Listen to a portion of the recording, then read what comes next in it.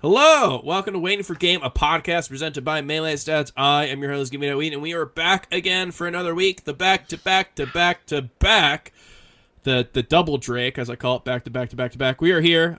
We've got a great episode because we just came off of a great tournament, and of course we've got some stuff coming up later in the month, but let's focus on what we just had because it was a really great one. And to focus on such a great tournament, we have a great guest. We have one of the nicest, kindest, just most pleasant to be around people in Smash. I'm, of course, talking about my great friend Edwin Budding. How's it going, my great friend Wheat? It's going pretty well. How's it going yourself, Edwin? It's going great. Polish, I'm so happy you joined us. How you doing? Yeah, it's great to be here, guys. Thanks for inviting me on. Ready of course, to talk about some stats, baby? Yeah, it sounds like you've done some homework, but I think before we get into any of that, let's talk about what you've done recently because, it's very nice for you to join this episode because you've been a little bit of a busybody recently. We had a podcast last week. We talked about Combo Breaker. That was an event that you went to. And, of course, tipped off this weekend. How has the Melee journey been? Because I know that, if there are any followers of your Twitter account, we look for the messages from up on high of whether Melee is good now or Melee is bad now. So I know that there's some personal journeys with Melee. How's it been recently? Well, you know what? I'd have to say it's good. I'd have to say any of my fans, anyone who's been following along, they just have to know that right now the vibes are good. And I haven't posted this on Twitter, but not only are the vibes good, but we are so back. And I think that that's what you have to know. Recently, Melee was pain for a while, It was being kind of mean. It was being kind of evil. It was being kind of bad. Salt, she Falcon punched me at Smash Camp, and that hurt something in here. And I had to work through that. And as I worked through that, and as I got on the setup with Josh Man at Combo Breaker on Saturday night, and he beat me down for hours. I think that what has come out of this pain, not to actually be genuine, not to be actually like very genuine and kind of like real on the podcast, but it's been good for me, like as a human being. Like, improving at Melee has been helping me as a person recently. And I've been very ego motivated for a while. And I was like, what can I change to get me results? I want some wins and some results right now. And then I just got beaten up so bad that I had to forget about results. And I felt that at Combo Breaker. I felt that forget about results. And after Combo Breaker, after losing to Mech, after losing to Ganondorf, and after losing to Ben to get 7th place. And I know you stats heads. I was seated 3rd at that event. So any statisticians out there may see that and say, that's an underperformance for Polish. Is Polish washed? Is Polish done? Are they falling off? But me at that event, in my heart, I was thinking, we are so back. We are so back. And you may have noticed, again, for these statisticians out in the crowd, the results at a recent event. We may have noticed the results. What you may not have noticed was the play and the changes in the play, but we have all seen the results, and they speak to play, which comes from someone who's honestly just doing a lot better as a person due to Melee. So it's been great. I want to dig into Combo Breaker because you're right. You pointed it out for the people who just look at the results. Maybe not a glowing performance, but you are someone who is active in the Melee Stats Discord, and of course follow you on Twitter. I heard nothing but amazing things about how your mental was at the event and how basically you talked about on Twitter, you talked about in the Discord about how this event was like pretty important for you going forward. So I want to hear a little bit more about that because I think if you just look at the stats, it might not really show it. Yeah, so I would say to set the scene, the ongoing Polish narrative at the time of Combo Breaker was that Polish, they've been training up this fox, right? Training up the fox for Hungry Box. They're trying to defeat Jigglypuff, trying to slay the demon, parentheses Jigglypuff, and trying to get back into it, and it's trying to play Peach, trying to get those results, right? Trying to get those numbers up, trying to get those stats, trying to get that respect, that love, that adoration from the community, right? And at Combo Breaker, I had been struggling in the past, right? I'd been having a tough time at these events with what I was referring to and what I was calling in my head the mind goblin. And that's a little guy, right? That's a little guy who lives in my head, who I created through my actions, through how I engaged with Melee for the year, where I played unranked and I was lazy and I was slothful, I was uninspired, and I threw out moves that, bless their little hearts, these poor people on unranked could not beat. And it created these terrible habits inside me, and I got into the game and I got into the tense moments, and I was like, oh my God, I am up 3 stocks to 1 on S2J in game 5 at major upset in losers whatever's. I'm going to win. Oh my gosh, I want to win. I want to win the set. And that's when the mind goblin would take over. In those moments, it would take over and it would make me mid-height float. And I would mid-height float, and he would nair, and I would mid-height float, and he would nair, and I would mid-height float, and I would aerial, and he would shield, and he would grab. And he took those 3 stocks back to back to back, and my results, they were taken away by the mind goblin. But so what happened to the mind goblin at Combo Breaker? What happened to the mind goblin? Great question. Thank you. Really segued me in. I think I defeated it. But I defeated it by finding something else. Joshman beat me so bad, and I was in there, and I was like, this sucks. I'm playing him, and I'm like, oh my God, there are so many things I have to fix to beat him. I can't beat him. I want to win. I want to win right now, but I can't because he's so good, and he's like just such a cool and good player in the game. And there was that, and then I saw that my next bracket match was versus Ganondorf, and I thought about it, and I was like, the pain of losing to Ganondorf, this is going to have to change me. Something's going to have to shift between seeing the Ganondorf and knowing I'm not enough for this, and between Josh just beating me down on the setup. Something had to shift, and I went in, and Josh said, I've been speaking about it. I've been using this analogy. Over the past tournaments that I've been at, I've been setting up a lot of dominoes, right? Where it's like, you push some dominoes, they all fall, a result happens, things happen, things shift. And I'd been finding little pieces where it's like, oh, I need this piece. Oh, I need this piece. I've been setting these dominoes up for a little while. And Josh came in and he kind of put in some clutch dominoes with honestly, just very kind and very human and well-intentioned advice. So shout out to that guy. And then after doing that, after showing me such kindness on the setup, he pushed the dominoes over, so to speak. And the next day I realized that in this beautiful game of Super Smash Bros. Melee, what we want to do is we want to hit our opponents with moves that kill them. And we want them to not hit us with moves that kill us. And that single crystalline thought, it shifted the foolish part of my brain. It shifted the subconscious. And now when I was in the game, my subconscious was not looking at, I would like my dopamine from winning, please. I would like my win dopamine. My subconscious was looking at, ooh, how can I hit my opponent in a way that kills them and not let them hit me in a way that kills me? And that is one of those big ones when it comes to Melee, I'd have to say, I know you guys are somewhat into the game. I think we're kind of all on the same page about that fundamental of the game.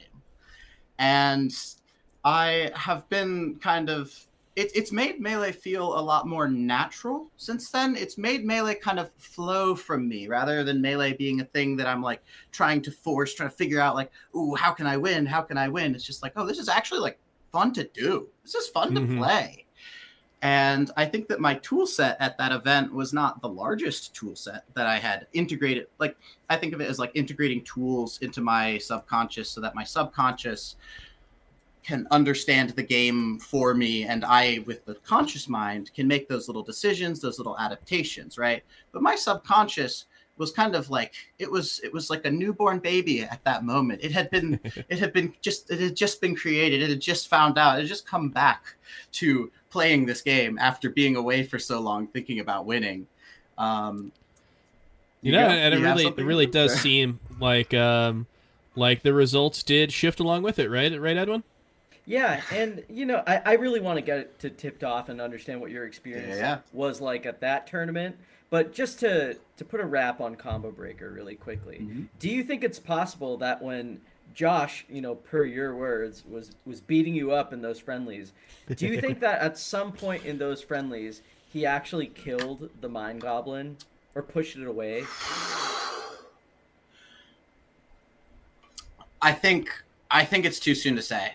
I have competing theories about the Mind Goblin. I've been thinking about how I should conceptualize the Mind Goblin moving forward.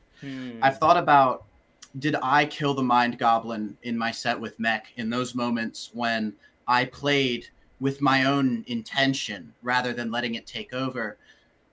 I've not thought about if Josh killed the Mind Goblin. That's honestly really worth looking into. I've also thought about if I befriended the Mind Goblin, if the Mind Goblin is now on my side, right? If it is that subconscious working for me. And Hugo? Yeah, I want to mention something that, maybe this is truly it's such a possibility, right? That, as slim as it may be and as dark as it may seem, do you think that there's any chance that Mech or Ben killed the Mind Goblin or pushed it out while it was on its way out?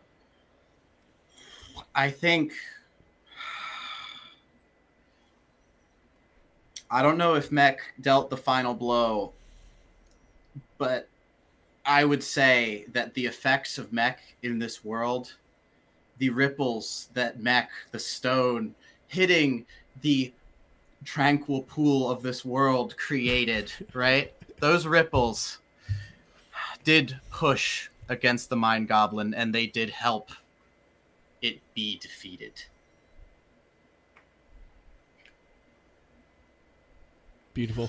All right, I think that just about wraps up your experience at Combo Breaker and everything before it. It was a wild journey, but it's one that we're not done with. Because there was a resolution of sorts that happened at this tournament as a result of this Mind Goblin, whether it's dead or pushed out or just minimized. There was a resolution to this current phase of your battle with them or your relationship with the Mind Goblin, and it happened last weekend. So walk us through it from the start. You enter the venue or you land in Atlanta. Where do you want to begin? Wait, from that far back? Well, the Mind Goblin journey is a long and illustrious one. All right. Well, you know what? I entered Atlanta, right? My plane landed, and I'd not planned so far ahead, and the venue was 15 minutes away.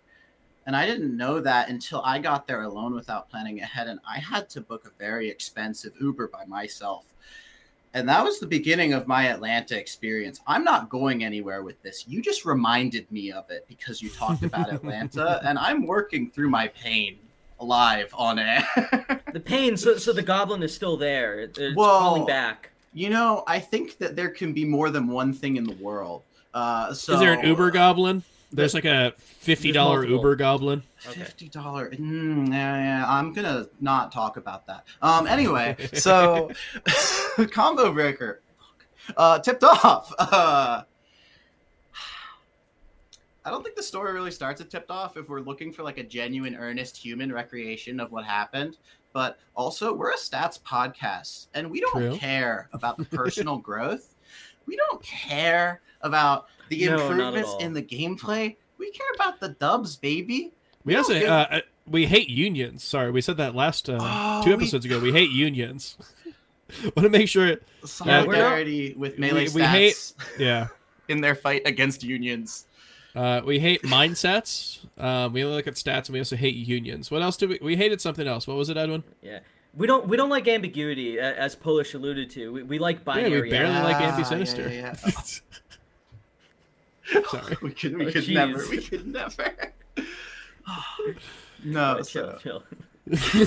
it was something, because like Combo Breaker, again, I'm being earnest again, and I don't want to be cringe, right? And be earnest, and I don't want to, like, I'm saying this all in a way that is very not vulnerable, and it's very cool and disaffected, but Melee has really been improving, like, my life recently. Like, it has been improving me as a person. I was like talking to people in the week, like after Combo Breaker, and I was noticing that I was more present in our conversations, that I like was more empathetic, and I was like, this is kind of unreasonable as like a thing for gaming to have changed. This is kind of silly. I was like noticing, I was like, you know, I was on my little computer writing some code, you know, doing some job, and I was like, I'm kind of in there right now. Wait, I'm kind of in it. Wait a second. And I'm just seeing, like, across my life, like, it's like, it was like, just, we're so back. Like, we're just so back. That was the only thing that I could think. I was playing Melee. I was playing unranked, right? Which, a deeply evil thing to do, a cursed habit. It can only lead to hate. It can only lead to pain. I'm just having a good time, and I'm loving the game, and I'm like expanding what I'm doing, and I'm like, oh man, this rule. I'm doing new stuff, kind of like riffing in the game. I'm like, this is dope. But to get to tipped off, if we want to go there, if we want to go to tipped off, and if we want to talk about our little numbers, if we want to talk about our little results, I got there, and I was not really expecting that much, to be honest. I was really happy. I had stopped caring so much about results. I was like, okay, I cannot care about results while also being able to get them. And if I do not care about results, then I just have fun and I play. And I was playing, and I noticed that my first 2 sets were going to be red and Cobol. And I was like, or not my first 2 sets of the event. Oh, wow, that's kind of fucked up to anyone who I played before. Oh, I didn't even conceptualize them. It's okay. Top players are not just like you. They're evil. They're evil, and they're evil dark little hearts. And we can all understand that. And so the story starts at red. I think that's fine to say. Yeah, the story starts at red. Yeah. Well, I played red, and the first couple games, I was kind of like, tournament, result. And the last game, I was like, let's have a good time with it. And then I started like playing. I was having a good time. Then I'm in friendlies. I'm playing, and I'm having a good time. Then I play Cobol, and I'm playing, and I'm having a good time. I was having a real good time. And I was like, this was pretty bad. That set was not very close. I watched our last set, and I looked at the things that he did in our last set, and I was like, oh, I should respect this threat range. I should respect this threat range. Watch out for those back throws into high back air sharking. Play around his nair threat range really well. Look for those high value down smashes off of your like out spacings. Respect his back air in the corner. Crouch cancel any nairs that you can find. And I just found those things, and then I was like, and then kill him with your combos. Hit him with your move in a way that he dies. And I did that, and I was like, oh, word. Okay, I didn't know I could do that. And it was really funny because I was like, I had spent like a long time looking for like a silver bullet, right? That's like, I want to be good again. I used to be good, and I want to be good again so I can get my little numbers and my little wins and results. And I was kind of like, I gave up the hope of that silver bullet. I gave up the care about those results. And then I was playing. I was like, oh, word. Wait a second. What is this? And then I was playing. I was like, oh, I'm playing the best Melee of my life. Oh, that's nice. That's dope. And it's really cool.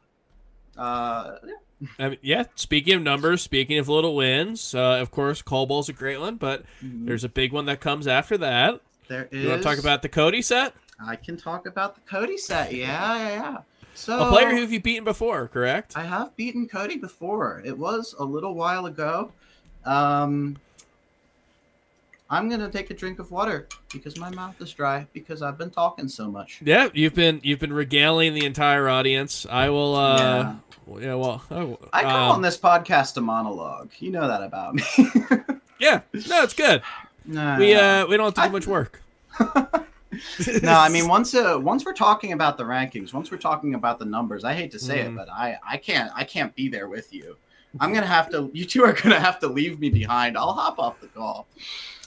But my Cody set. So I kind of came into it, and I was like, I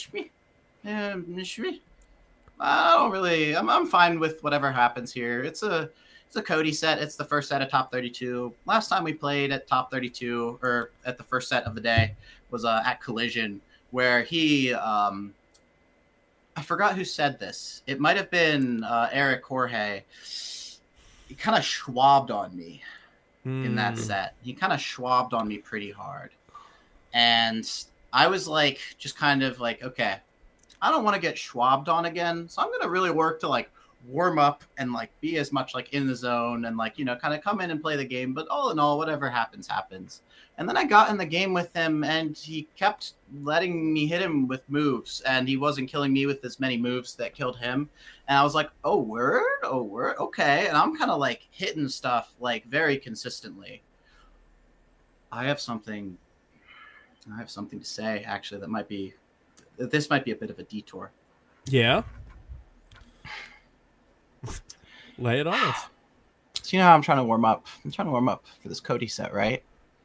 Because I'm a person. I'm at these events. I'm a human being. I'm a player. I want to warm up, and I come to the setup, and it's Joshman and Zamu, and they're playing each other, and there's Panda nearby, and there's all these people, and I'm like, oh, Fox players. Would anybody like to warm little old me up for bracket? You know, we're having a good time. We can play some melee together. We can spend some quality time. Josh is like, I'm sorry, only Peach in the bracket. And Zamu stood by and watched. He stood by and watched, and this happened. On Pride Month too. In Pride Month. I hadn't even thought of that. And in my hour of need, these two dear friends, they were not there for me. And when they next need me, most, I cannot say I will be there for them. That's how it goes. That's how it goes.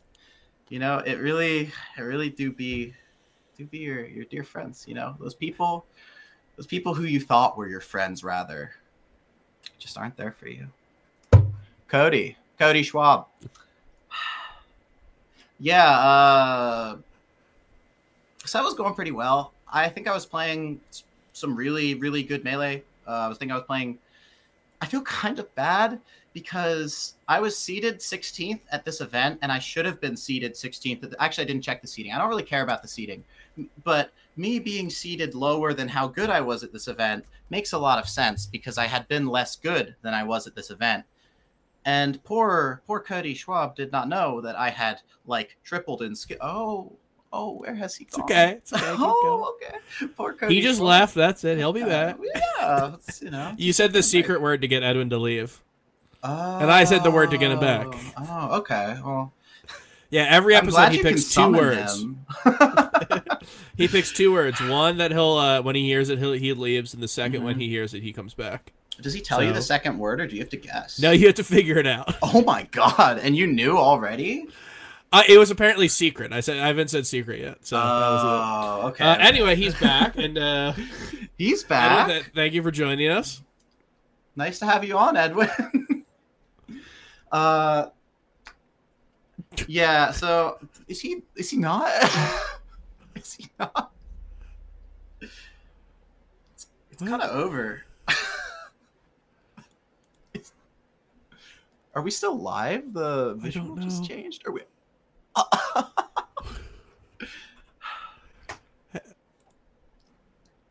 hello? Where's the... All right, we're good. It's He's fine. not back. We'll cut this later. What do you mean we? You gotta do Yeah, it. I think it was part of the experience. Like, I don't know if you want to put like an inauthentic Melee podcast recording on YouTube. This falls in line with how we've been going recently. We had an issue last week. We of course had the very famous issue of Edwin trying to stream yesterday. So this falls in line. But what does not fall in line with our recent string of failures is your set versus Cody. Oh, we're on air. Okay, that's dope. Hell yeah. Am I allowed to swear on this podcast? You know, like how Melee commentary. Whichever ones you can normally say. Okay. Oh, word. Gotcha. Yeah, of course.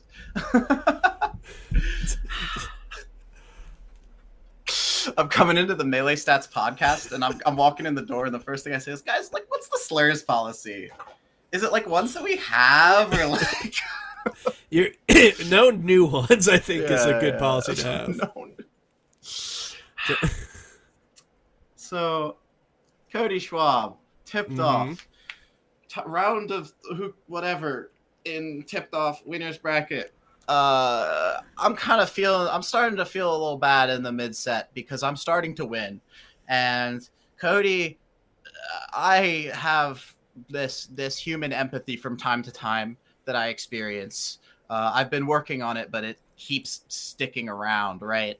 And I see him and I'm like, oh, there are so many reasons for him to be frustrated right now because it's a very, very early match.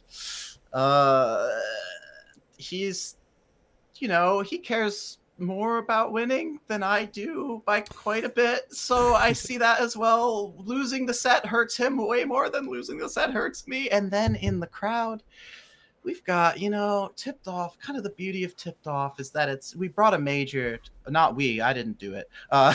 They, what do you mean by they? Ohan and any associated TOing staff brought a major to the south. West? East? Southeast? East?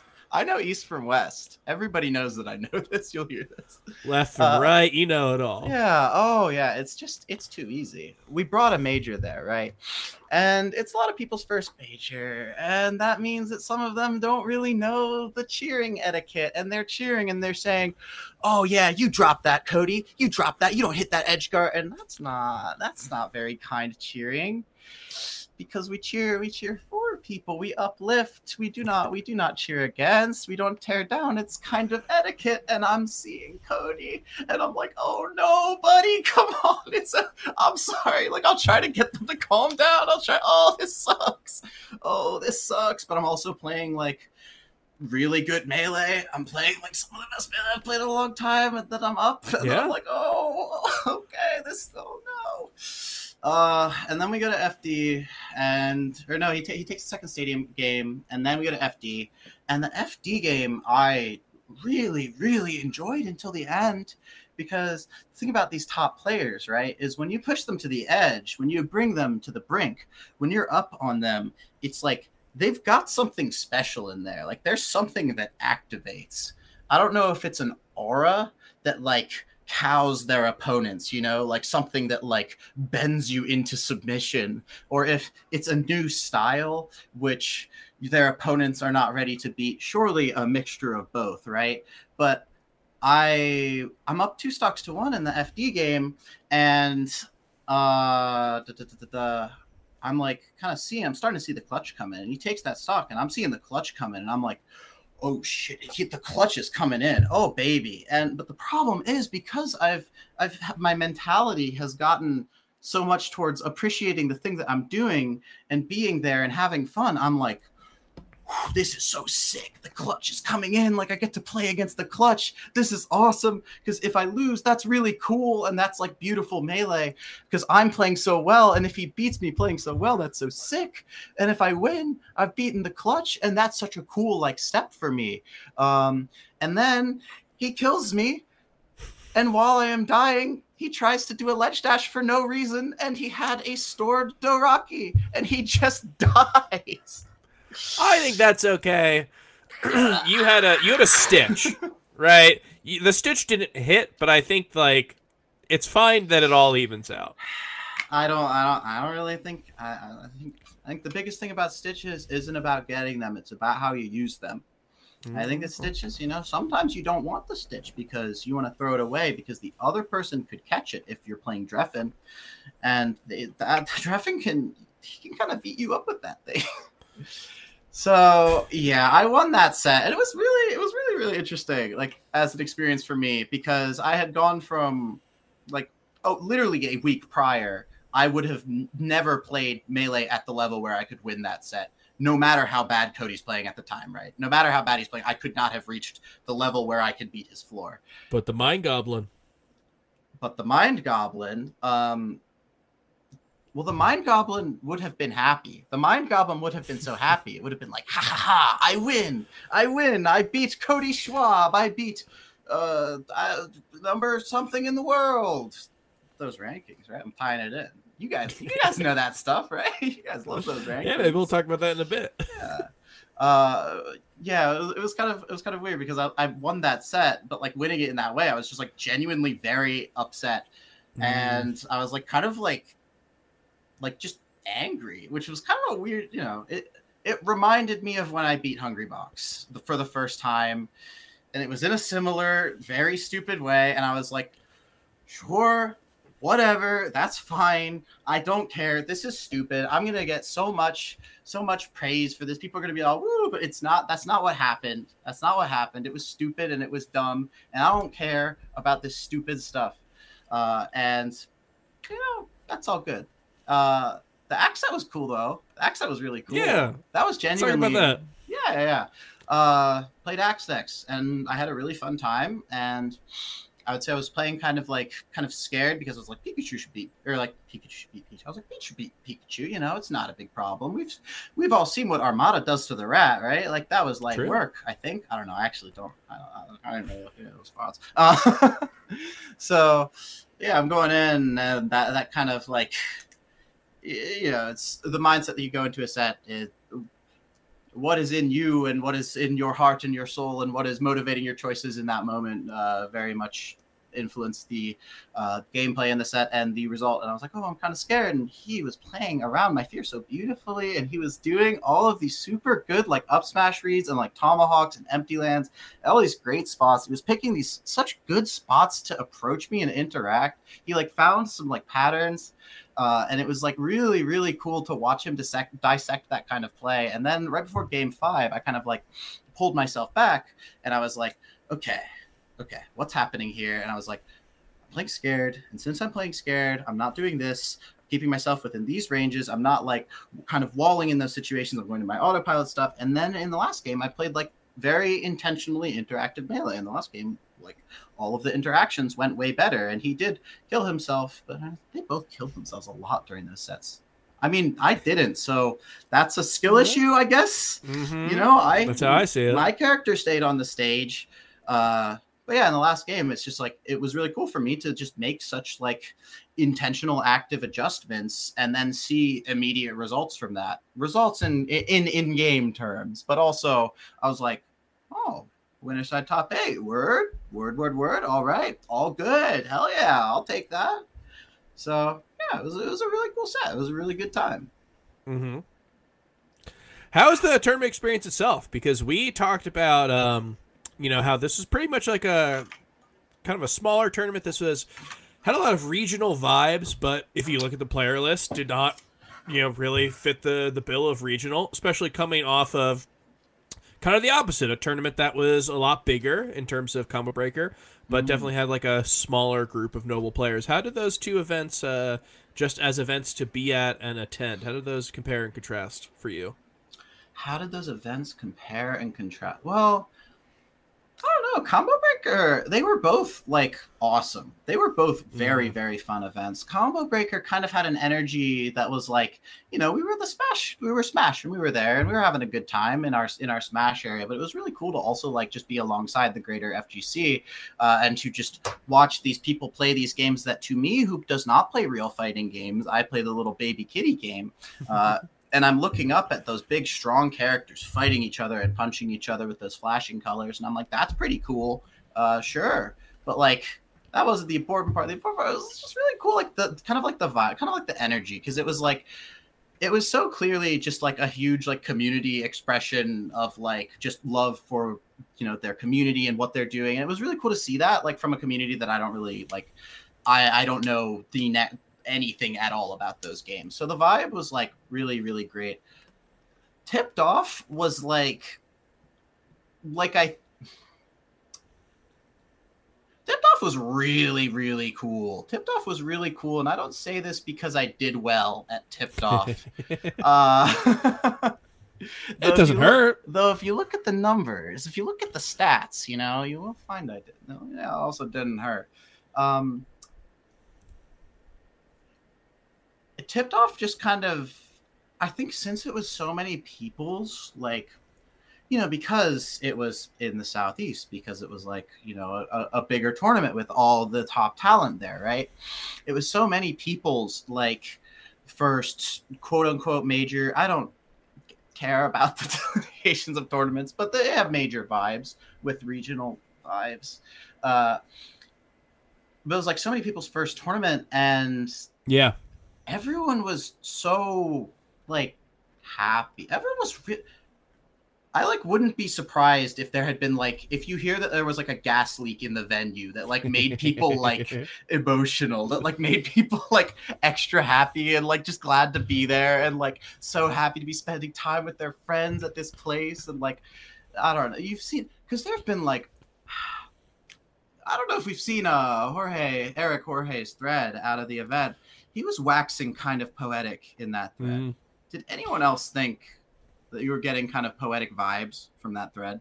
Sound off. He's always waxing something. This time he was waxing poetic, and maybe all of his detractors haven't thought of the gas leak theory that you're bringing up. It's there was something in the air. There was something in the air at that event. It just felt really, really special. And I was so glad that I could be a part of that, just at all. It was just, it was the good homey vibes that it's like, you get into Melee and we're all playing the game and you want your wins, but that's not the important thing. Like, the important thing is the community and the people. And this event, like, really felt like it encapsulated that. And it felt like it was a lot of people's kind of first exposure to the greater Smash community, to these bigger events in that way.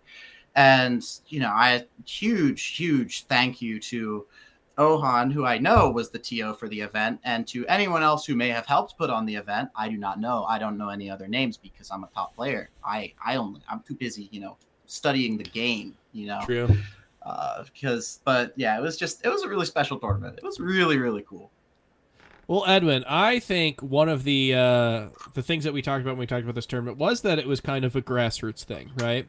It's not like a combo breaker, and even compared to some of the other bigger events that we have that are, Smash only, this one definitely came into the field with kind of a real regional vibe.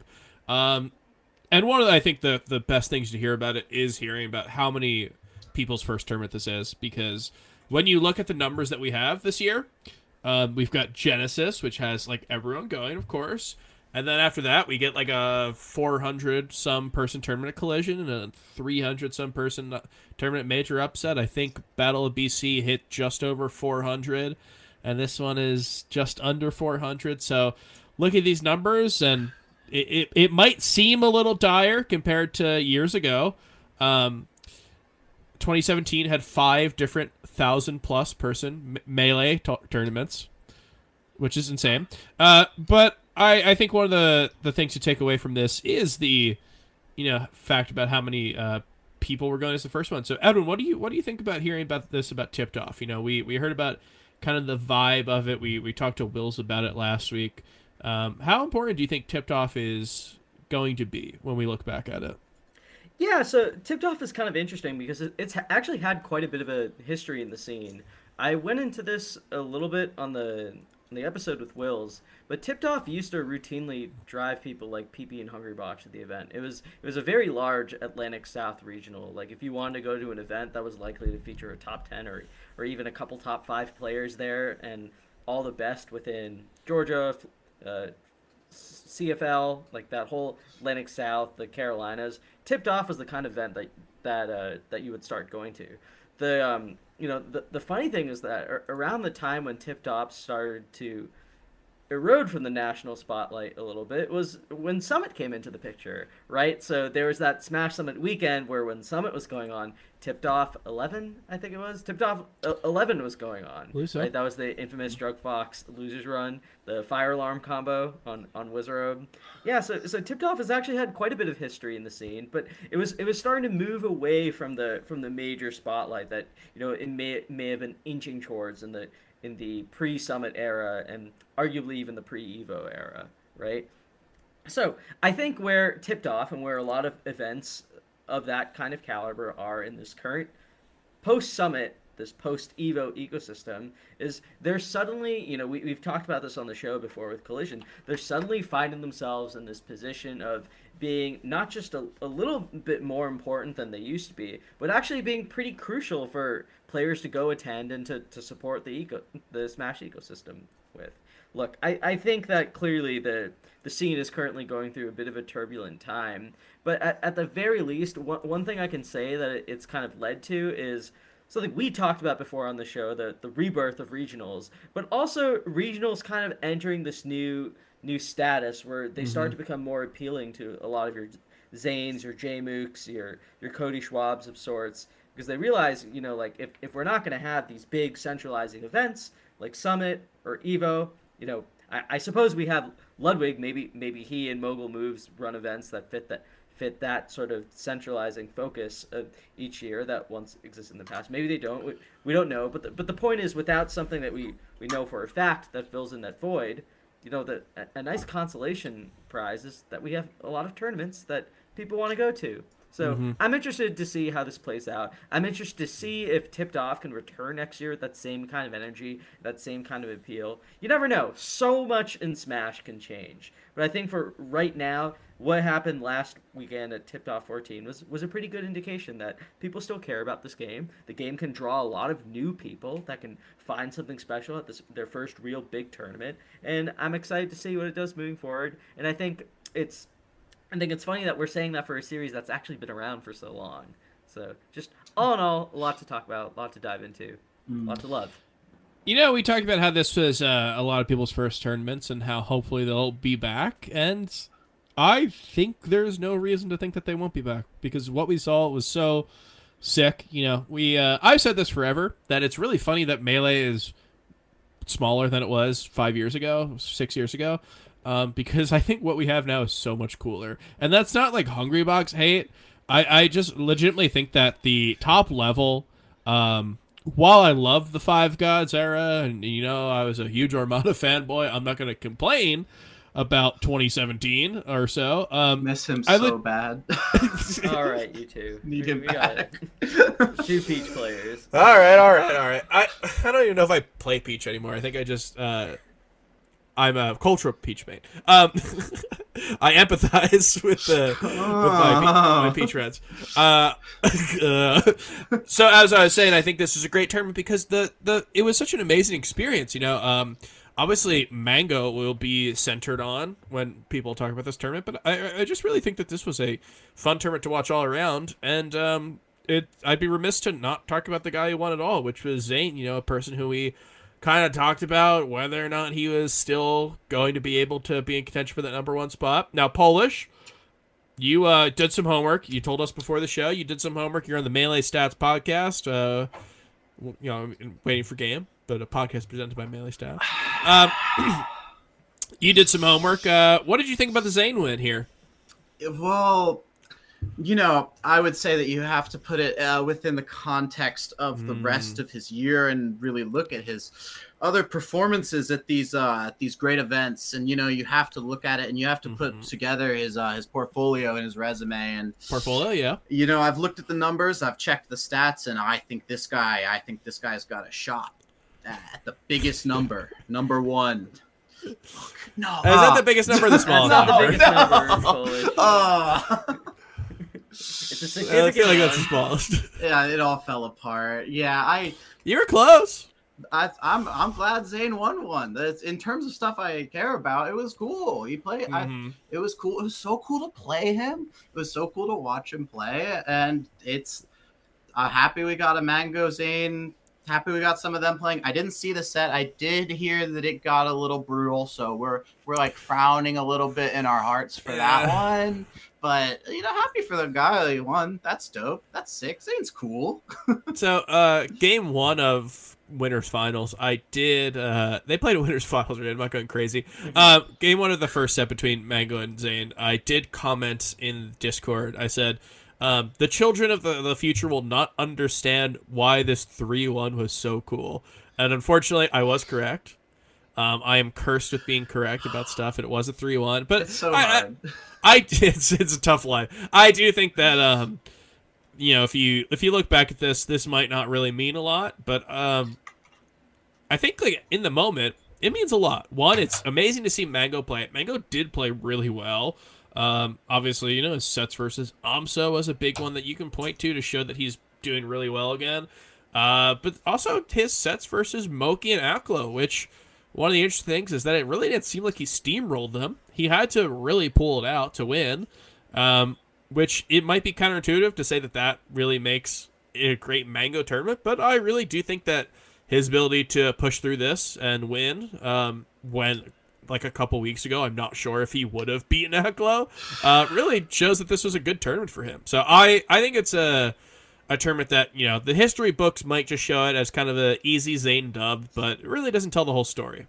Did you get to play Mango at all this week? And I don't know if he didn't have his only peach in bracket would have been you, but nobody warms up. Little old me, the only peach in bracket who's all felled off. Nobody wants to warm up. Little old me. Oh, I didn't play him even a little bit, and I don't think I watched him play even a little bit. Or no, you know what? Speaking of me not interacting with Mango, I watched, because I was up right after Mango versus Aklo, and I watched him do it was like 2 stocks to 2 stocks, right? And it's that big moment, and it's like he's competing, right? And he gets Aklo off stage somehow, and Aklo's recovering, and he hits him with like the reverse hit of the back hit of Falco down smash. And that hits Aklo so perfectly. I like just bumped my camera super hard. That hits Aklo like off stage, like so beautiful. It's so perfect. He gets the kill off it. It's a huge swing kill. And I'm here being me in the moment, authentically appreciating Melee. And I'm like, I want to be like interchangeable. It's so true, so true. I want to be like Mango. Like that was so sick. That down smash that you did was so cool. Good shit, dude. That was so cool to see. And I'm walking down because I'm walking down the stage. He's walking up and he's like taking cups from people in the audience and drinking from them, which was that sounds about right. Post-COVID, yeah. Mango? Post-COVID? Like, what do you mean by that? And I heard there are a lot of cheers. I saw, there's a wonderful photo album from the event, and OG Kid is popping off at just the sight of Mango drinking random liquid that he got from the crowd. Why did he do that? Why did he do that? Does anybody know? Earnest question. That's just how he does it. Wait, who? OG Kid or Mango? I think they both. Mango. Why was he drinking? Okay, yeah, that's how he does it. Random liquids. Yeah. Okay. That's it worked dope. out. That's raw. But you know what? It wasn't cool for me because I'm going down and I'm like, he's like right here, right? And I'm like over here. And he's facing away. He's drinking liquid. I'm like, and then I'm like, okay, well, I kind of need to get down to the stage to play Zane, right? And I'm gonna go by and I'm like, Mango, hey man, and the crowd can see this. Like, there's multiple people. There's like crowd people. They start being like, Mango, pull it, Mango, look, Mango's pull. I was like, it's so over. I'm fucked. So I didn't interact with Mango at all. He just would not. He couldn't spare the time. He was too busy drinking random liquids out of cups from the crowd, and just went up on the stage, and I was like, he boomed me. He got me. The audience, they were there, and they watched me get boomed, and they watched me go up, and I played my little heart out versus Zane anyway. That you did. And obviously a well-fought victory for Zane. Let's not let's not mince words about that. Edwin, what did you think about Zane taking this entire thing? Obviously, he's a hard person to count out. We had our episode last week. We didn't pick Zane. We didn't pick Mango. But in that, we did make sure to mention there's a likely chance that either could happen, just because there's no way to really count them out. Yeah, what do you think about Zayn coming? Definitely his best performance this year, if you're just looking at pure results. Yeah, what do you think about his performance here?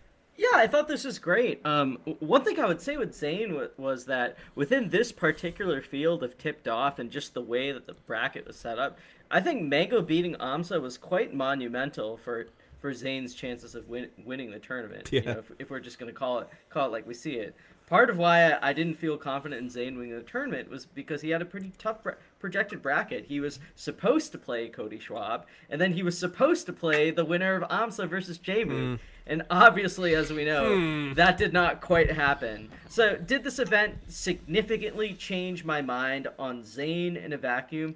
No, I always thought he was very good. I always knew that there were certain matchups that he excelled in. I knew there's matchups that he struggled with, even if he could win those every now and then or work towards evening those out. But I still think very highly of him. I still think he's a contender to be the best player in the world. I think given this victory at tipped off, he could very well functionally tie the race between, or make for a third person in the race for number one between Jmook and Cody Schwab. So more than changing my opinion on him, I think this tournament solidifies what the potential ceiling of his results can be. Now, the person who I really think, or if there's a different way to view Zayn, I think it has to be weighed in the context of how we view the field changing, right? So is this second place Mango that we're seeing, the Mango that is going Falco against opponents that we know can beat his Falco or can beat his other characters? Is this Mango here to stay? Is this the end of the Doc Lee or the Marth Marquez and losers bracket to friends era? Is this something that can point towards a set of results that we can look at Mango? And we can look at everything else. We can look at his first two tournaments of the year, roughly treat them like the equivalent of DQs or take them into context as what they are. Or are we going to go back to the Mango that we saw earlier this year where that just becomes a part of his year that we have to assess? I don't know, but I will say I think if we can see the Mango that is trying his hardest, beating demons like Amsa, even though he fell to him, just still being competitive with Zayn, more or less. If this is the kind of Mango that we can attempt to see, that is Mango's presence in the metagame is going to have a huge ripple on everyone. So and it's one that right now I think would favor someone like Zayn. Simply put, is Mango back? Is the question on everyone's mind. And Polish, as someone who's done their homework, do you have an answer to is Mango back? I hope so. I don't know. What vibes did you get from him? I know that you didn't get to speak to him. I did not interact with Mango in or outside the game, even a little bit. Did you get any vibes just from the way that he was playing, or or just seeing him around? I saw him play that one game versus Aklo, and I was like, "Damn, there he is, the Melee Stats #1 player of all time." True, the GOAT. I don't know. Melee Stats and Panda Global.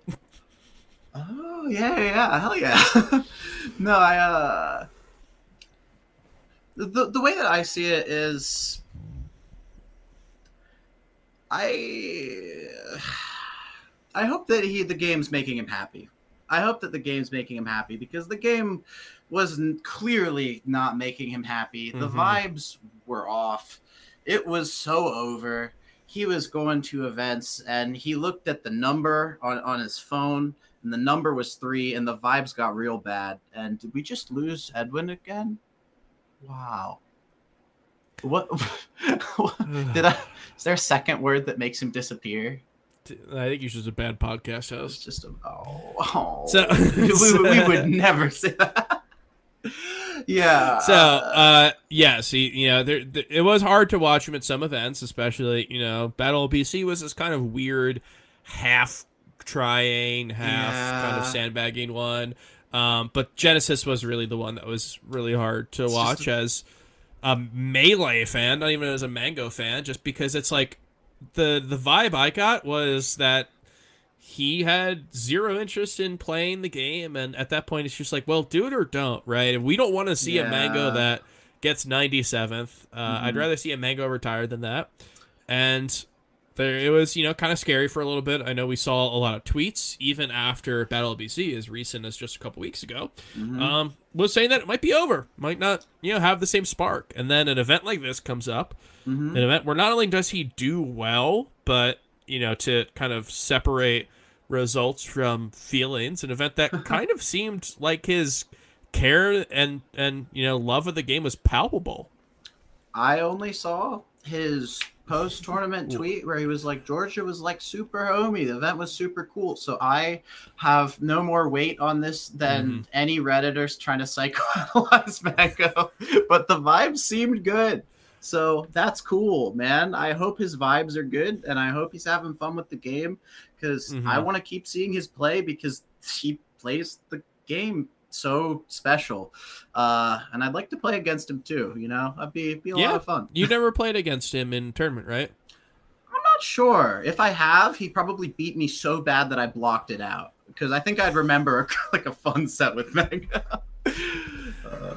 Well, yeah. I would like to see that fun set eventually, and I hope that we do get to see it. I hope you're right. I hope that he continues to enter stuff, and it seems like we will have to wait to have the answer to the question, is Mango back? We've got a couple events coming up in July, and I, expect to see him at least one. I don't know. I think he's going to be popping up at something.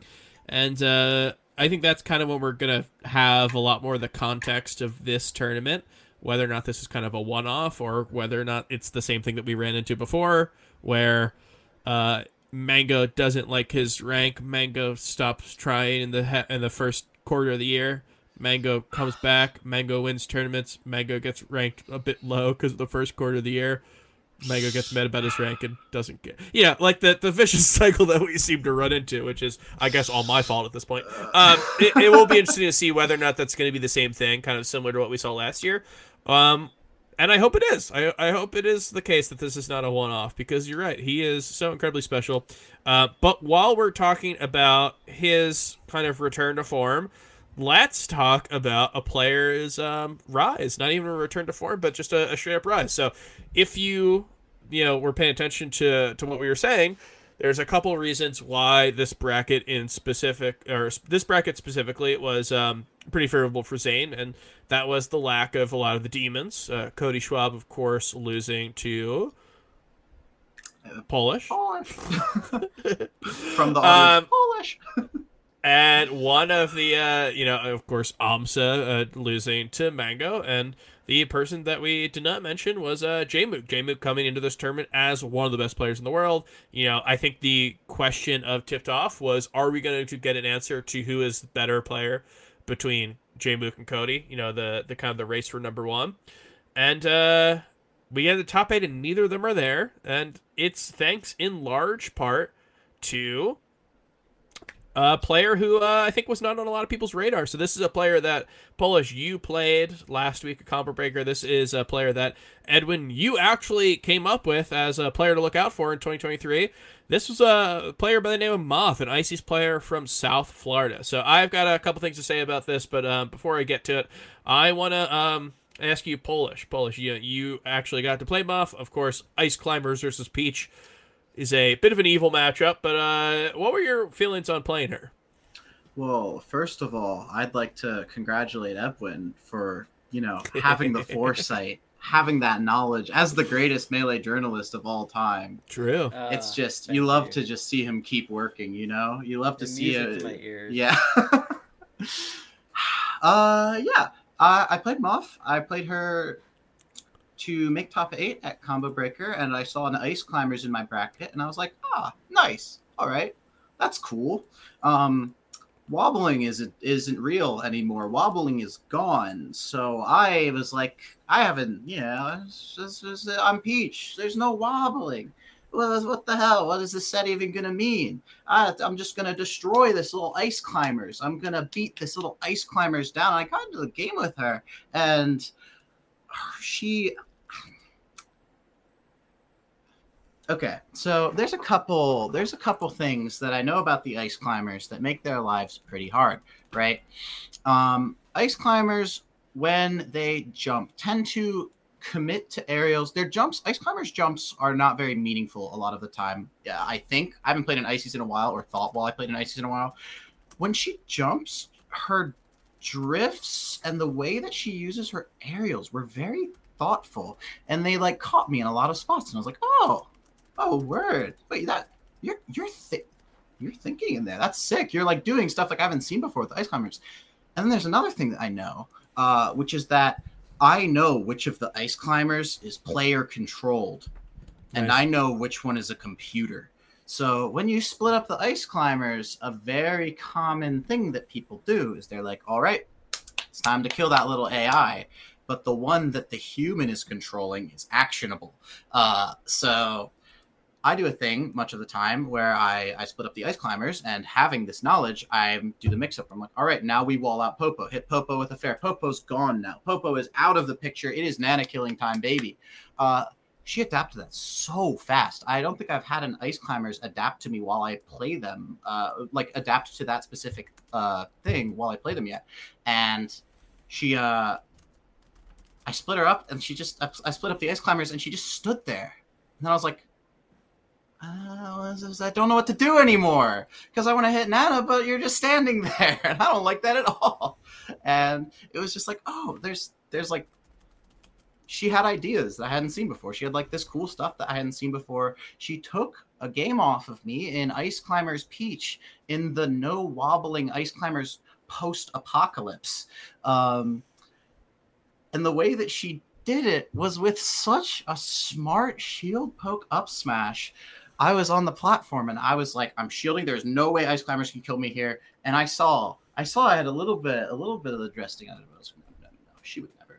No, Ice Climbers. No one would do this. This would be, and she did it. She hit this insane shield poke up smash to like just clutch that game. And it was, between all of that, I don't know. After the set, I told her, I was like, I love your play. Like, I love the way you play. That was so sick. That was so smart. That was so cool. So I wasn't expecting this, but I see it and I'm like, yeah, fuck yeah. She played awesome. That's dope that she can win this now. So yeah, I think that's the Moth take. That's the Polish Moth take. And I think when you talk to players, a lot of people do view her pretty highly. There's obviously a lot of technical stuff that she does do. And I think that kind of factors into kind of the conversation around Moth and around this this run in particular. Now, Edwin, I know you've talked to some people about Moth. I know that you obviously are knowledgeable about Moth to some extent because you predicted her as a breakout candidate. Would you like to say anything about her, or shall I just go into my rant? Because I do have some things that I'd like to say. Yeah, I'll get one thing, or a couple things out of the way. All right. The first thing I want to say is that Moth has been pretty good in South Florida for a while, but South Florida is a region with a lot of these type of players that end up getting pretty good, but they're within the Florida of sorts, right? As horrifying of a thought and as cursed of an image as that may be, they're pretty far apart from the rest of the main like CFL scene and from even the Atlantic South on its own. So when you see a South Florida player at an event, it's actually pretty rare. Like South Florida has like crazy like wild internet with even like the northern part of Florida. Like they're really far off. That's so the Florida. Yeah, so you got quite a bit of isolated players. Like there's also a lot of technical players from South Florida for some reason. But Moth has kind of been in that range of top echelon of South Florida. When she goes to events, she does pretty well, but she never really had any super big breakout wins or anything like that. She had just been pretty solid at the regional level. Maybe someone you could imagine making it onto the top 100 ballot in it if she went to enough events. But never in my mind, and I'm saying this as someone who picked her as a breakout player this year, never in my mind would I have actually said that she would defeat a top 5 player. I thought that she could do pretty well. I thought that in a metagame where Ice Climbers are roughly off meta without slug present, without Lunar Dusk at a lot of events, I thought Moth was a pretty strong overall player that was both good on her own and able to take advantage or to fill in a hole that maybe had not that was maybe present in the meta without Slug and Lunar Dusk in the picture necessarily for at most events. So that was why I picked her, but I personally did not see her defeating Jmook and Yeah. Hacks. And I think that the caliber of those upsets should really not be retconned as something that. All right. Well, now you're people- jumping on yeah. my end. Yeah, well, Stepping on my now I wanna- toes. Yeah, well, we take it away. You did everything on this, so. So, the Moff upset, of course, was something that a lot of people talked about. This is obviously, any upset on a top 5 level player, let alone a player who is in contention for number 1, is going to be talked about a lot. And I want to clear up some things that I saw said about Moff, because I disagree with what a lot of I saw, and I think that it there's good reason for what I heard. So I've been hearing a lot about how this was an upset. No one was saying it wasn't, but a lot of people were talking about how this wasn't incredibly surprising, and I think this has to do with a few different things. Polish, obviously you have incredibly high things to say about it. What am I trying to say? You have incredibly good things to say about our high opinion. And I think that sometimes when it's players like that who finally get the breakout, people kind of just assume that they've always been this good or that they are always going to do this. I think it's kind of BS. This is one of the biggest upsets of all time. This is J-Mook, a player who has not lost to a player outside of the top 10 since 2021. A player who went... I think he basically had the second longest top 8 streak other than Hungrybox's 100 million year one. A player who, even when he was before the Genesis run, his losses were Amsa, Frenzy, J-Flex, Ginger, players we all know are very good. Before even the online runs that he had. In 2019, he lost to Fiction, Toussaint, Triff, 42nd, all top 100 players. You have to go back to March 2019 to find his loss to Big Kid and Warmer, to find a non-top 100 loss. So this is obviously... Those aren't really non-top. God. This is obviously a pretty fucking big deal. And you can say it's Sheik Ices, and I think that's fine, because I think this matchup not only is not good for Sheik, it is something that we are talking about in the zeitgeist because of Zane's recent labbing and counter-picking and possible switching. And I will say, he was proven right. If you thought he was dumb, he was proven right. Ultimate vindication. And it was a set that I got to catch a little bit of it thanks to Unshore, the Chicago player and former TO. He streamed a little bit of it to the Melee Stats Discord. I got to see Game 3. It was not close. It was either a 3 stock or a low percent 2 stock. It really just seemed like this was... if you saw the screen and not the players, it would be really hard to think that player was top, I'm not saying anything bad. It really did seem like it was a matchup that you would not expect J-Mook to be on the other end of it, because Moff did absolutely so well. And I think that leads to a lot of people saying some things about Moff that come from a really nice place and come from an informed place. But I think they kind of create a narrative that I think is not true and also not as cool as what the actual narrative is. So I've seen a lot of people say she's top 50. She would have been top 100 last year if she traveled enough. She was on the ballot. She was just outside top 100. I don't think that's true. And it's not me knocking her down. It's me saying that this is a story of a player who improved so much in such a small amount of time. And that's more amazing than a player who we always knew was good and just didn't attend, because that's not what happened. So I want to talk about her year, and I want to talk about last year. Sorry if I'm going on a little much, but I really think that the stuff I saw said about Moff... Lay it on us. I got a little annoyed, because it's creating a worse narrative when the real life one is better. So this was her first top 100 win of the year. Was J-Mook. Was 3-0ing J-Mook decisively. Her best win before this was Riche. She had wins on Toph and Pleba, both good players. Wins on Kuya, wins on Caro, decent Florida players, players who, people in the know might know of. People, these players could do well at larger events and get further in regional events, but players who I don't think anyone is going to really say super close to top 100. Riche probably the closest of any of them. and then the J-Moo quit. And, you might say, okay, well, maybe this year doesn't really show what her results have been. So last year is where I saw people kind of point to about how we knew that she was good. I looked at every result that she's had at larger events, so like not counting locals, but counting regionals, like Florida regionals. She had 2 top 100 wins, which was Panda and Vu. Panda, she had a 1-4 record with at these events, and Vu was a 1-5. So these were, events that were wins, of course, set wins, but were in a larger set disparity in terms of that. Taking a set off Panda. Very impressive. That guy's a demon. That guy. Very impressive. No, I'm sorry. You've convinced me of the wrong thing now. So I think I'll be on the other side now. She was already that good. One of the things that is more impressive about her last year is that there's a lack of bad losses. Like every event that she went to, she basically lost to a top 100 player. And I think like the worst loss that she had in an event last year was Golden, who is still really good. I think that's Falcon Golden, or like Akir, who we know is a beast. But yeah, I really want to point out that the story of Moth is not a player who we knew was good all along and was set for a breakout.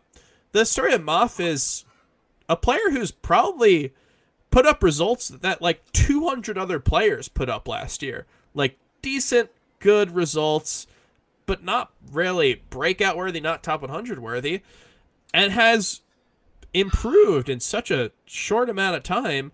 And we are seeing the fruits of the labor, right? We saw the insane technology in terms of handoff and tech chases and just all the stuff that you talked about, Polish. We saw it in play, and even the set losses that we saw to Aklo and Kadoran were impressive. They were close.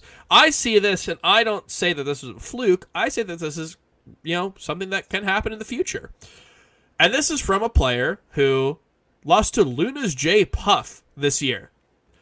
So I wanted to stamp down this idea that she has been this good all along, because the story is actually better. The story is that she has improved and does not seem like she is anywhere close to stopping.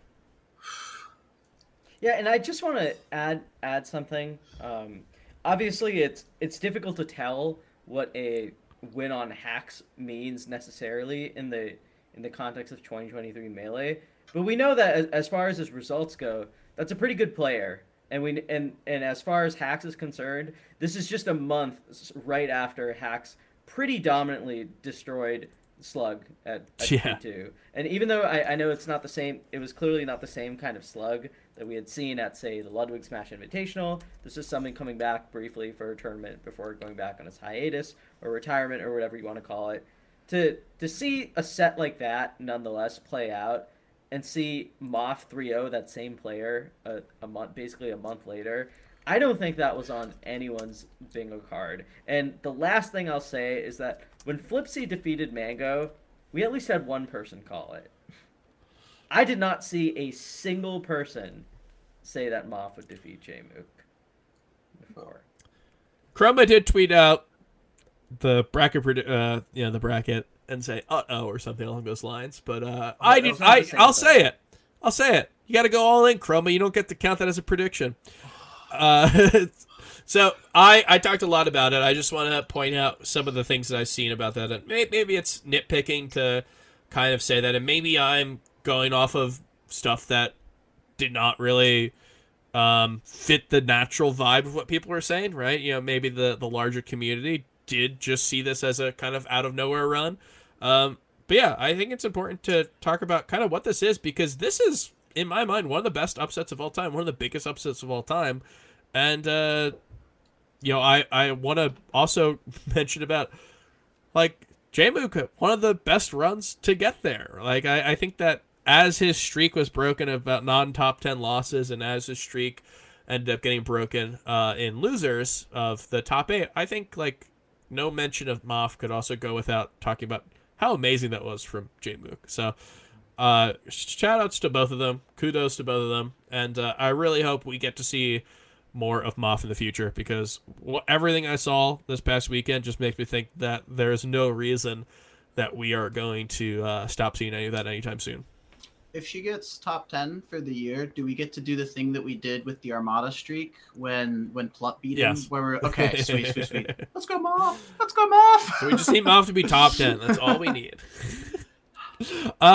We've got a lot of good conversation in about Tipped Off. Is there anything else that we needed to mention on that? Any things that kind of went unmentioned before we go on to our next segment?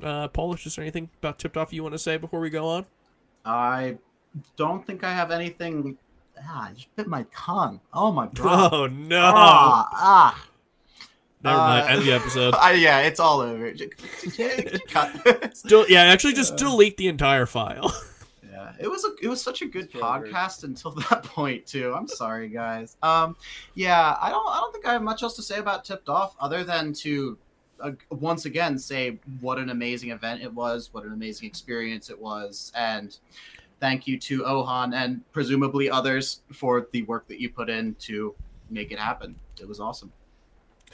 Yeah, shoutouts. I've heard nothing but good things about the event, and sometimes with events that take a big jump in terms of top players, that it can be a little hard to juggle the vibes and the for the attendee and the top players. So I was a little worried going into Tipped Off because they went from having like 3 top level, maybe top 100 players last year to being the place to be and literally more top 100 players than Battle of BC had. And sometimes tournaments can grow a little too fast and, the top player experience might not be great and they might go, well, I won't go to this again. So it's a little scary to have tournaments like that. But I have heard nothing bad about this tournament. I hope I get to go at the next time. And I hope that the regionals that we keep seeing continue on because despite what the numbers might show, just purely, views or purely looking at event, attendees, it's been a great year for Melee. And I hope to see it continue. I hate to cut you off on such a delightful note, but I will say that as a top player, I had one complaint. No. The VIP room was a little small. It Oh. was a little Actually, small. cancel the Tipped event. Off is never coming back. Yeah, it was It's a little done. small, and we had to share it with the TOs. And it was What the hell? What are they doing in there? It was like, you guys don't deserve it. You guys don't game well enough. Yeah, so what are we? We're anti-union, anti-binary outcomes, anti-Tipped Off. absolutely. I don't want to wait. I didn't want to bring it up. I didn't want to bring it up, but since you got us on the topic, as a top player, I had to speak my truth.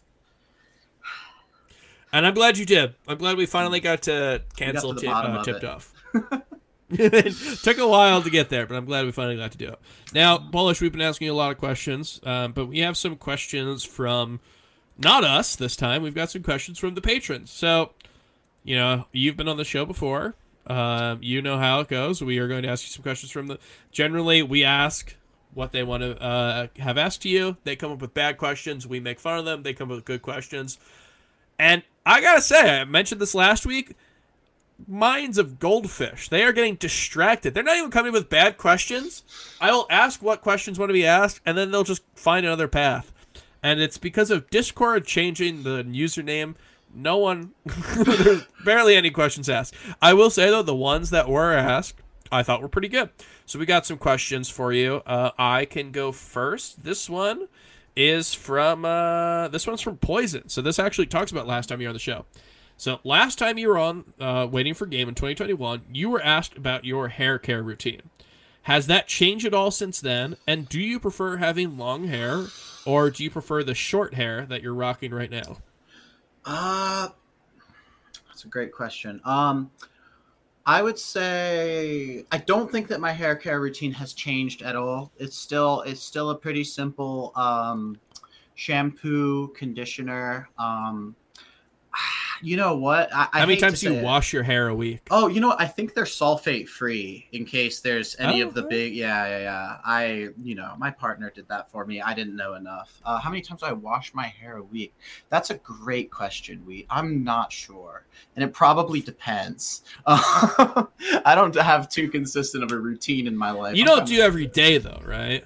Oh no.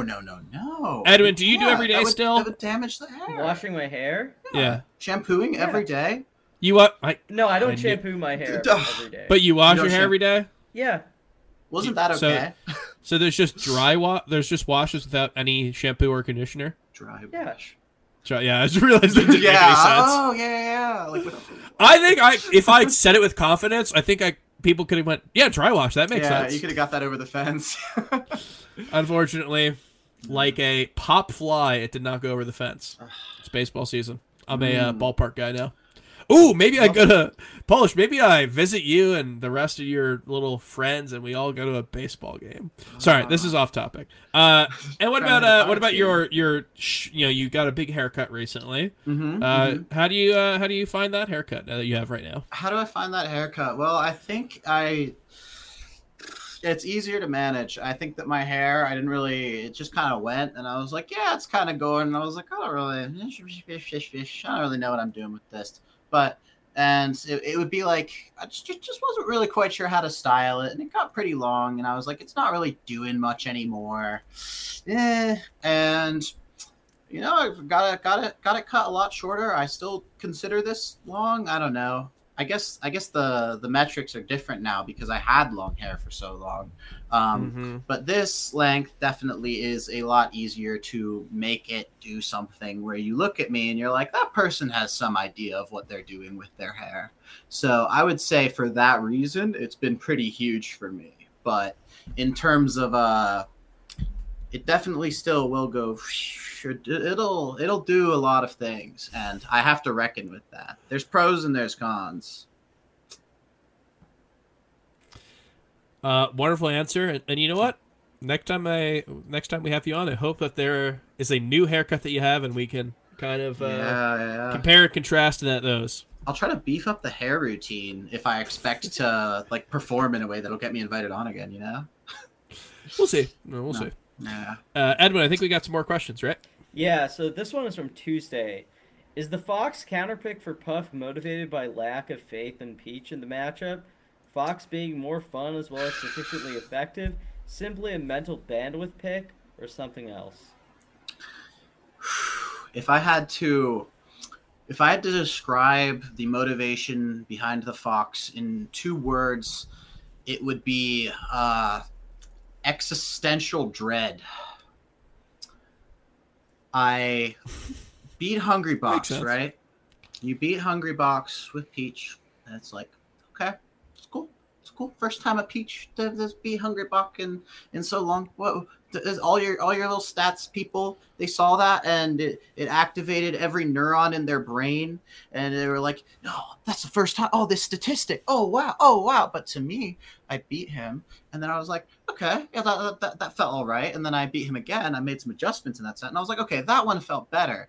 And then I watched dear friends of the show, Fiction. Yeah, friend of the show. Yeah, let's go with that. Of the show, hell yeah, of the show, Fiction. He did his Polish versus Hungry Box analysis, and I watched that, and I was like, oh no, I don't like this. And I was like, it was at that point, I had my Fox around for a little while. I had it in my camera got blurry. It's on focus. I had it around in kind of a prototypical form, I called it my sanity Fox at the time, where it was like, if it all ever goes to hell, if everything goes down the drain, at least I have you. You can't. The only thing that can bar me from competing in top-level Melee is myself, as long as I have you, Sanity Fox.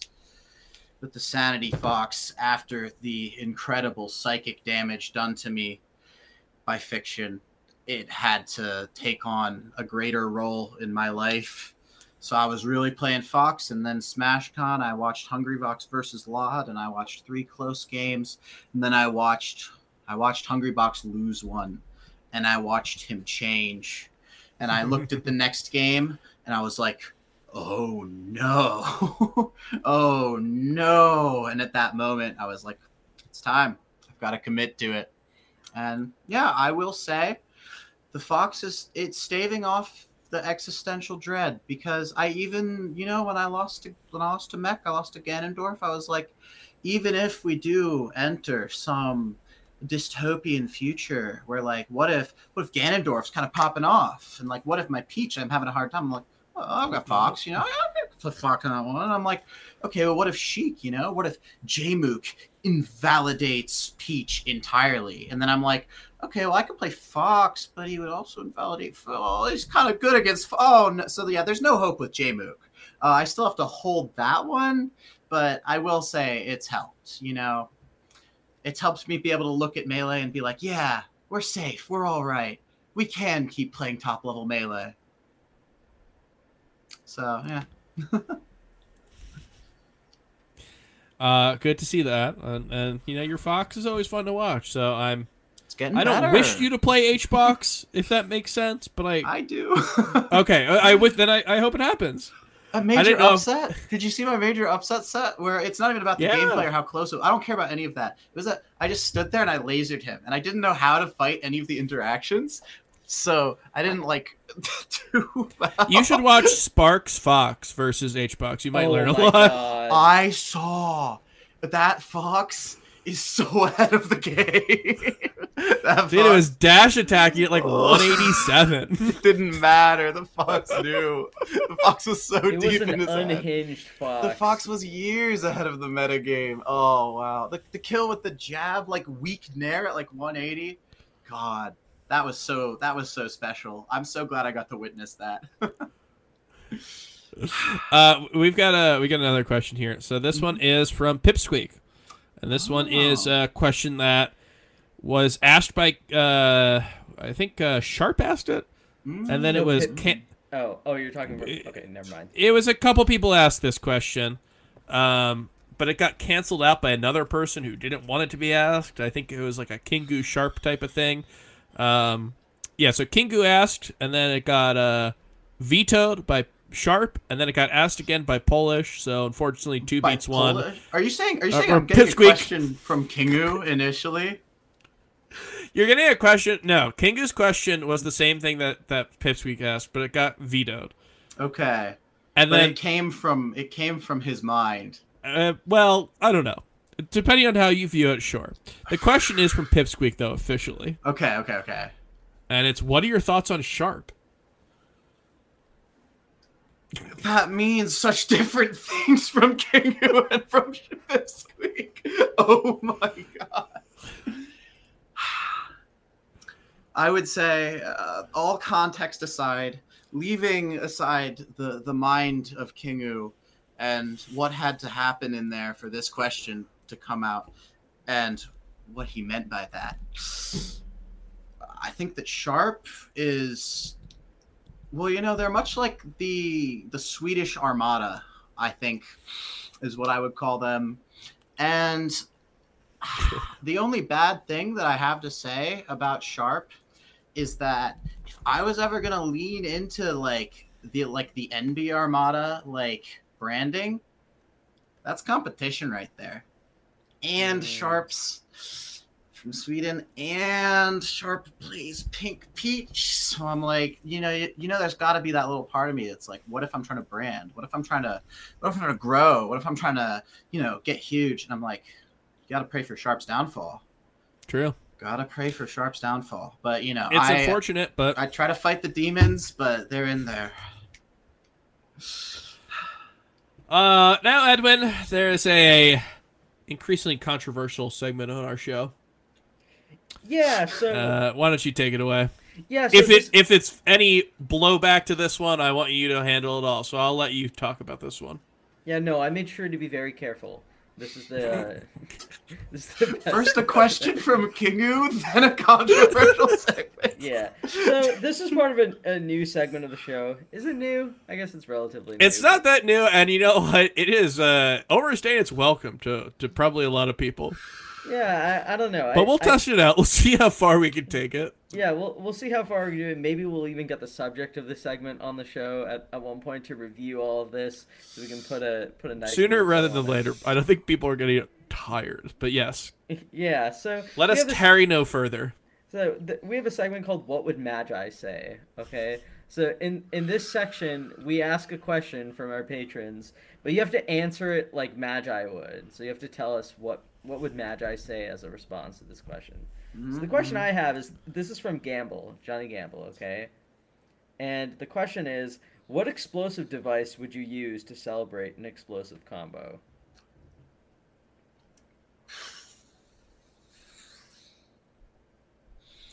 Now you're thinking of what Magi would say. Yeah. Well, it's hard to put aside my own experience as a member of Party Balloons Incorporated. But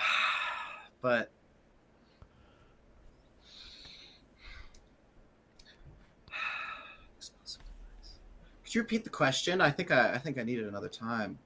All right. So, this is the last time I'll repeat it. If you can't give an answer, then I have to buzz in my final answer. Yeah.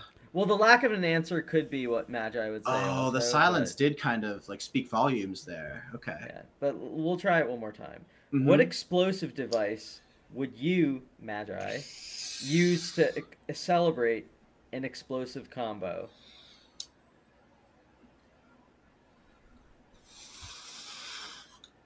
It's a tough one. I'm running through the encyclopedia. We're so back. I've got, woo, Magi. I'm a cat. But I don't know. I came on the show and I just didn't have it.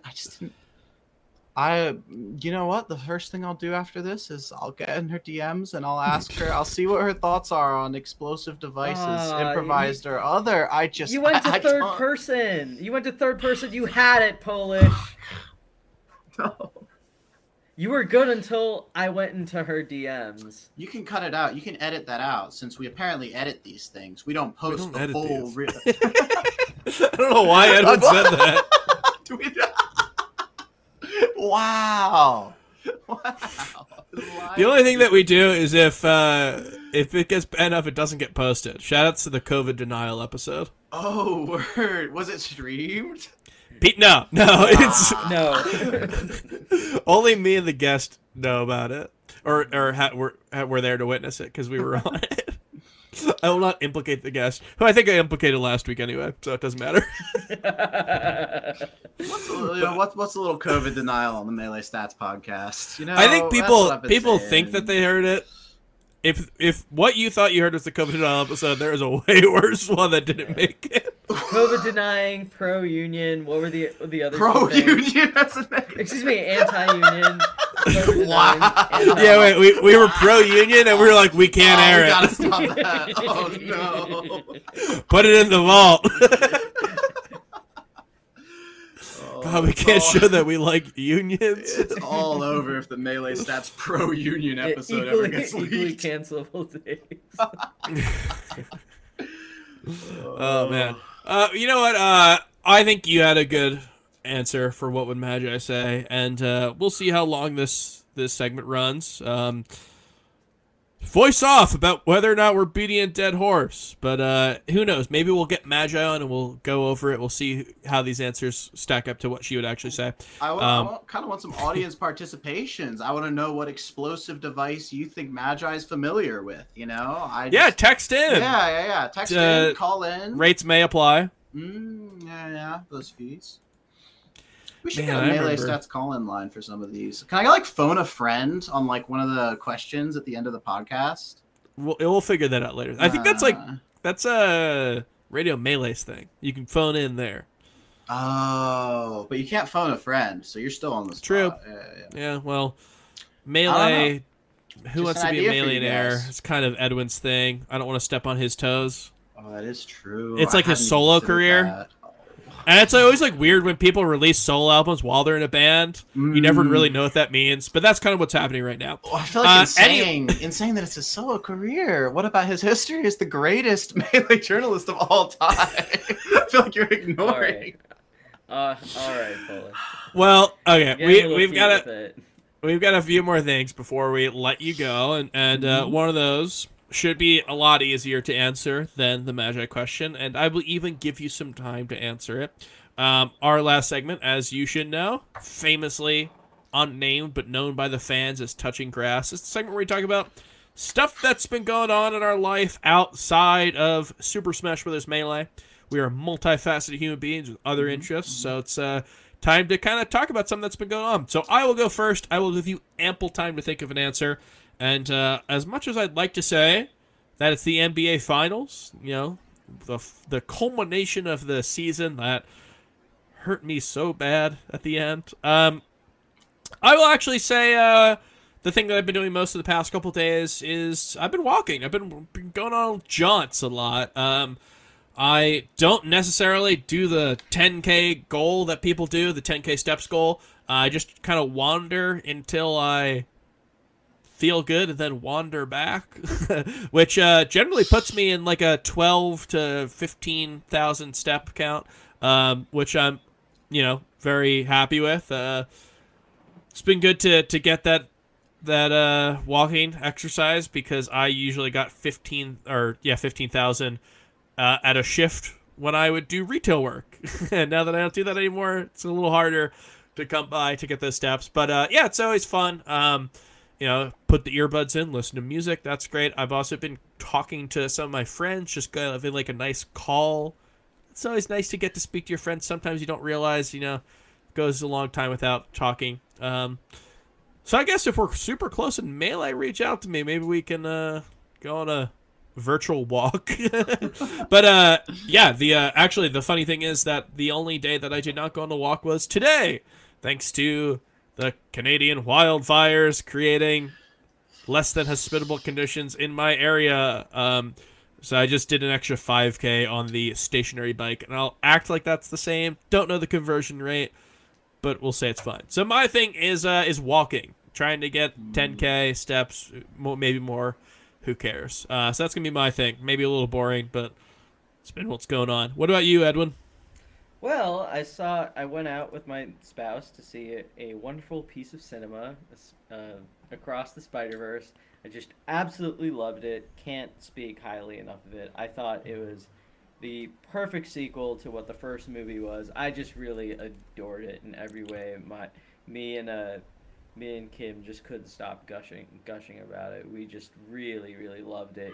It made me look back at other sequels that I really like and compare it to this one, and I can honestly say I really think that this is worth the hype. This is one of the best sequels I've ever seen. I just really adore the movie. But that's not what I'm going to spend this segment on. What I'm going to talk about this segment, because this is Pride Month, I have done my part to contribute to Pride Month by watching The Ultimatum, Queer Love with my spouse. And today was when the finale and reunion aired. And I want to say this season was pretty interesting. I will say that the initial so what they usually do is they have a series of episodes. They have the finale, then they have the reunion episode, which is like the super finale, right? And what I'll say for this one is that the finale was awful. It was trash. The finale made me want to jump off a bridge. It was so cringe. It was so painful. It was genuinely like it was hurting my soul so much. And then the reunion, something dark like awoken in me. And as the reunion happened, it was less so than wanting to jump off a bridge, darker than that. Wasn't dark. Well, this is like a happy wanting to jump off a bridge. Like my life is complete. Like I have seen everything that needs to be seen. You don't know about jumping off a bridge positive? Yeah, so that's kind of weird. It's like dying, like cringing so much you want to die, but like there's a difference between cringing so much you want to die that it's bad versus cringing so much that you want to die and like ecstasy cringe, if that makes sense. And that's what this was kind of like. The reunion was kind of like that. I don't want to spoil anything, but I am as frequent listeners of the show will know, I do watch reality TV quite a bit, especially reality dating. And this season of The Ultimatum, I gotta say, it was a doozy, and it was so much better and more entertaining than the first season. It was more fascinating just because of the dynamics at hand within the show are a bit different than the first season. Not only do I strongly recommend that anyone with a remote interest in reality dating television watch it, but I think I actually deserve a reward. I deserve a medal for being such a good ally, because that's what Pride Month is all about. So yeah, no, I did not watch Queer Love. What's it called? Yeah, The Ultimate Queer Love. So I do want to make a formal apology to the LGBTQ plus community. I am thinking less of you. I'm sorry. I'm really sorry. I was going to keep it. A secret. Now, Polish, obviously, going to ask what you've been up to, but one thing that we know that you've been up to is personally benefiting from Edwin watching that. Yeah. You know, during Pride Month, I think that was really big, and I think that probably personally, yeah, you came out on top because of that. No, I've kind of got to thank him as a hero, you know? Yeah, for, because like, of the my allyship. sacrifice, you know. Yeah. No, because of the allyship that you've done and the work, and it's so appreciated. Yeah, so much to unpack there, but I'm just, that whole so much to consider. We'll just leave that all on the table. How about me? Well, I've got a lot of things that I could talk about because it's kind of like, you know how sometimes it's like, oh, I've kind of been doing nothing, and sometimes it's like, wow, there's so many things happening. I'm in the second one right now, where like recently, the plumbing at my house like needed to be like fixed, like replaced or whatever, so we didn't have running water for 2 days. My car insurance like reached out to me. Running what? Can you repeat that? Running water. Okay. Water. Sorry. Water. Okay. Water. No, Water. I love how people. I'm from a wooder town myself, even though I do not partake in such parlance. I'm intrigued by how other people pronounce it. Yeah. Sorry, go on. You see a water out in the wild. I understand. Yeah, so I was without running water for a little while. Oh, no. And, we had to have a guy in, and there's been black mold in the basement for like 9 months, and finally that got fixed. It got fixed. The water's back now. My car insurance got to me, and they were like, "Wait, you need a new polish stuff." Been figuring that out. Been figuring out a bunch of other stuff, and then my car needs new tires, so I think I'm actually replacing those tomorrow at 9 a.m. So that's, it's something to look forward to. But, True. And then there is, of course, my younger brother is getting married in. Oh, nice. What day is it? It's Wednesday, like a week and a half. So that's very exciting. It's a season of many things for me. So we stay. Are you in the wedding? Am I in the wedding? Yes, I am. I'm around. I'm a groom's person. I'm a groom's person. So something like that. Okay. Anyway, very cool. moving on. I was a groomsman at my cousin's wedding a couple weeks ago, and one thing, if you have an experience like me, you'll be congratulated a lot. And feels like it's really doesn't make sense. People kept saying you did a great job, and I was like, thank you. I walked up to the front, and I didn't collapse while I was up there. But I appreciate it. Yeah, well, something my partner and I have actually been talking about is, we're not married, and we were like, what if we opened for them, like at the wedding, Yeah. Like it's like the guests kind of come for them, but they also like get some exposure to like an underground, less known couple. True. And I think that with that, I kind of would deserve some congratulations, and I think it might make it a little easier. So, you just reminded me of that. Well, congrats regardless, whether or not it be that, or if it's just, walking up an aisle and then kind of standing with your hands right over left or left over right, depending on where the groom is. Left hand, the heart. Yeah. Right hand, the heart. Right hand, the heart. Hand over your heart, saluting to the flag. Podcast. We're a patriotic podcast. We love America. We do love America. We do. We do love America. It usually comes from the fact that Europeans talk about how they hate America, and they're wrong. Because they love it, but they just play a big game. For anyone who wants to know the story, look at the picture I took of Abe's room. That kid loves America. They'll talk about how much, we've got trains, we've got healthcare. They will come and they will eat Popeyes and the Pizza Hut and they will eat it all. It'll be their little bacchanal. Anyway, you've got a lot going on, it seems. Got a lot going on. I've been touching grass. It seems like you have. Yeah. Now, throughout all of that, I heard that Melee is good, and you are trying to attend as many events as you can. Is there any, do we have, a schedule of Polish appearances coming up that anyone can kind of cite if they're looking for new Polish content? So, I was actually thinking about this because I'm eyeing Fate. Gommels are probably. We've got like our Riptides and our Smash Cons and our Shines, and I'm looking at all those, and I'm You like, should go to Gommel. We'll be at Gommel. oh, I see. Yeah, PBI has a Gommel trip, and I think Wally might be there. I think that settles it, doesn't it? Yeah. Wally and I were talking about a double peach teaming, which would be. It would be fun. It would be a lot of fun. It'd be something. I love hanging out with you and Wally at events. Yeah. No, I'm a huge Ryan head. I've missed him at things. It's like I'm glad he's like pursuing. He's happier, but it's like come on, come to the event with me. Come compete.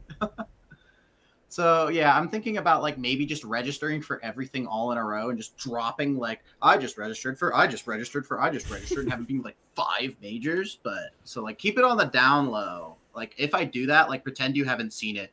But otherwise, yeah, looking likely that I'll be at a lot of stuff. Definitely looking to That's awesome. Out and play as much as I can. Yeah. If you go to Fate, tell me how what your thoughts in England are. Tell me how you find that country, because it is a silly country, a dumb country. I think it's dumb because they don't think they're silly. It's gonna be a bunch of Kingus walking around. I'm not gonna know what to do about it. They go like, do you want to take the tube to Squimbly Gardens? And you have to act like they're being serious. You have to go, Squimbly Gardens, Squimbly Gardens this time of day? Yeah, I think I'll pass. Like... Kingu at Collision. He said Tuesday. In real life. And I was like, that's not just from online. And I, under my breath, I'm like, Tuesday. And he's like, oh, actually, it was Wednesday. And I'm like, he just thought I said a normal thing. Actually, he thought I meant Tuesday. No, I was astonished that you said that. So, by far from the worst thing he said at Collision, but no more needs to be said about that. Yeah. Let's lock up what he said to me at Collision with the COVID denial episode. Bullish, you have been such a lovely guest. It's always fun to have you on. It's always fun to see you in person, but it's extra fun when we get to show you off to the world in podcast form. Now, if people want to follow you, where can they do so? They can follow me on Twitter at SSBM Polish if they want to. But like, yeah, you don't have to. I don't know. I don't like necessarily even want you to, but you can. That's an option that's available. It's an option, yeah, because I was asked. Well, as for us, if you want to watch these episodes as they go live, we're on twitch.tv/MeleeStats. Pay no attention to the last stream we had before this. Right, Edwin? Mm-hmm. Pay no attention to that stream. It never happened. And if you want to watch these episodes after they air, they're on YouTube on the Melee Stats Archive channel. You can go over to our main channel, Melee Stats, while you're on YouTube and watch our long form content. We are on Twitter at Melee Stats Pod, posting daily results and weekly links to our articles, which you can find on meleestats.co, such as Monday Morning Marth and Melee Stats. Wait, when's Melee? Melee Stats. Monday Morning Melee Stats on meleestats.co. And if you love everything that we do and you just want to support us in the best way possible, patreon.com/meleestats. Polish, you're a wonderful guest, and you, the audience, were wonderful. But before we go, Edwin, can you take a couple steps back and show the audience your sweater? You have a giant A on your sweater. The letter of your first name is an A. You literally look like you're a cartoon character. This is like Alvin and the Chipmunk style stuff. This is a real thing. Of course it's a real thing. You're wearing it. I've just had this sweater forever. It's also very big. I just want you to go all the way back to your wall and stand up. I want everyone to see it. And that that is we had a bunch of episodes in a row, back to back, the double Drake as I called it. That is how we leave you for an extra week, because we are taking a week off and then we're gonna get back into it. We've got Wave Dash to talk about, we've got Trail Invitational, we've got a bunch of events coming up in the future. So check us out then, and we will be back. Thanks for watching. Peace. See you, everyone.